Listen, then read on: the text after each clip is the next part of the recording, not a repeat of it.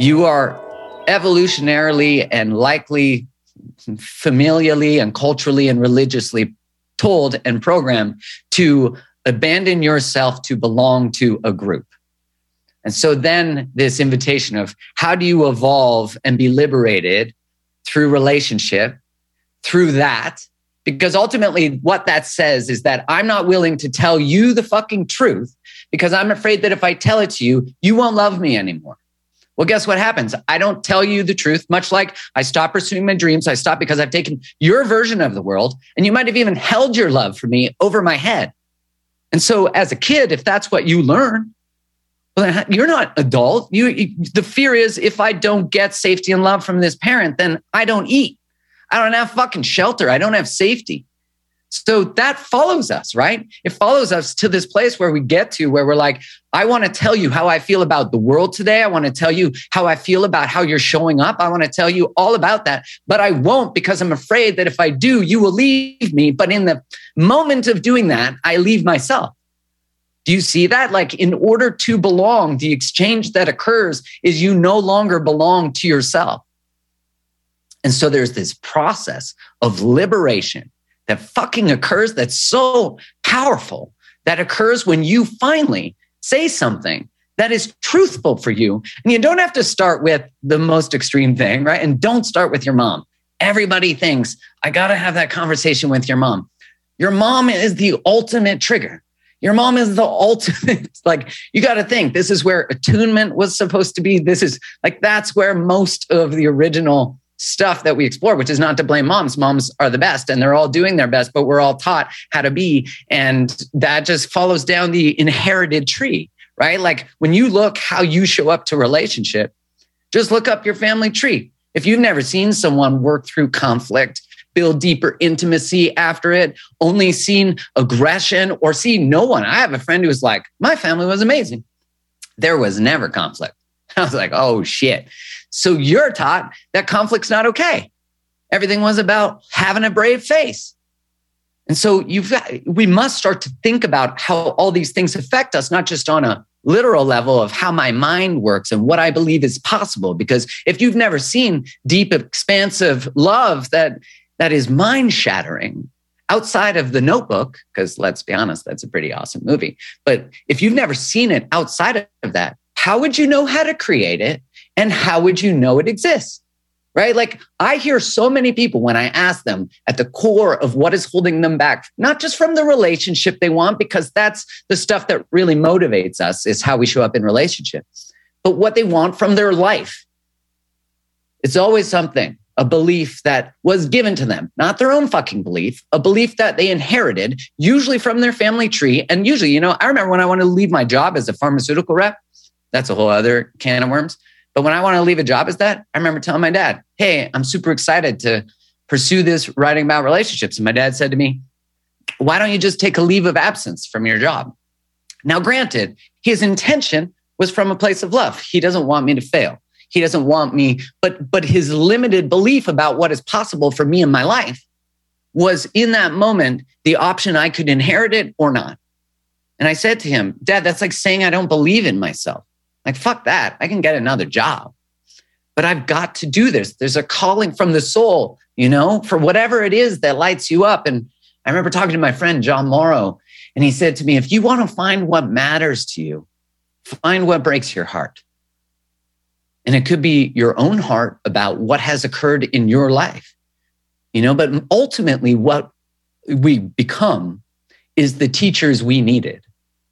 We become the teachers we needed. Because if you walk a path no one's walked, you're taking a lot of sticks to the face, let's be honest, and they're not fun.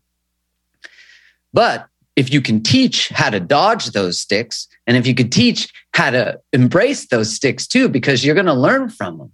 Every time you get smashed, you have a deep learning opportunity. Every time you get triggered, you have a deep learning opportunity. I have people who will say, I thought I was healed, but I got triggered the other day. That's not healing. Healing is not getting rid of triggers. Triggers are warning signs. Triggers are these beautiful radars that say, hey, when the world has looked like this, or I've felt like this, or my body has, or that person has had this energy or this face, or whatever it is, it has led to betrayal, pain, abuse, trauma, whatever it might be. And so the trigger is like, pay attention.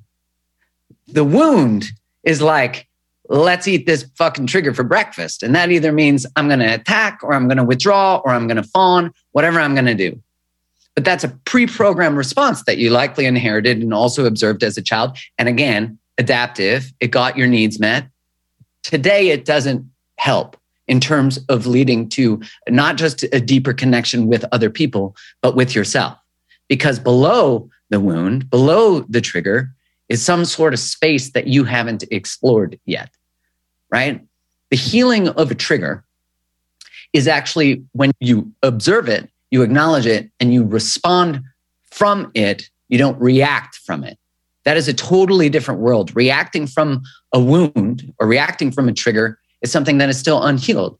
And you got to think about this, right? Like in the trigger is a hypersensitive ability to observe something, a wound. Usually, and you can think about this, what is it that you most wanted as a child and didn't get?